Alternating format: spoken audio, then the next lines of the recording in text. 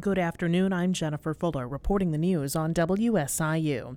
We'll see a gradually clearing sky today, a high near 46 degrees, then widespread frost tonight.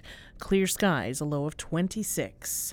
Court cases challenging two major state laws are now before the Illinois Supreme Court, but Governor J.B. Pritzker says he remains confident both will be upheld as constitutional.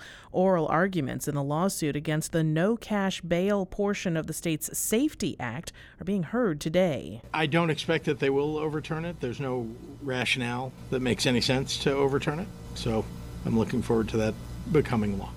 After a Macon County judge ruled a recent assault weapons ban unconstitutional, the Supreme Court agreed to an accelerated schedule on that appeal. Oral arguments in that case are scheduled for May. A former Saluki and John A. Logan College pitcher is playing in this year's World Baseball Classic. WSIU's Brad Palmer has more. Joey Marciano is a left-handed hurler for the Italian team. In 2 seasons at SIU in 2016 and 2017, Marciano started 27 games and finished with 7 wins and 10 losses. Since leaving SIU, Marciano's been a part of the San Francisco Giants organization.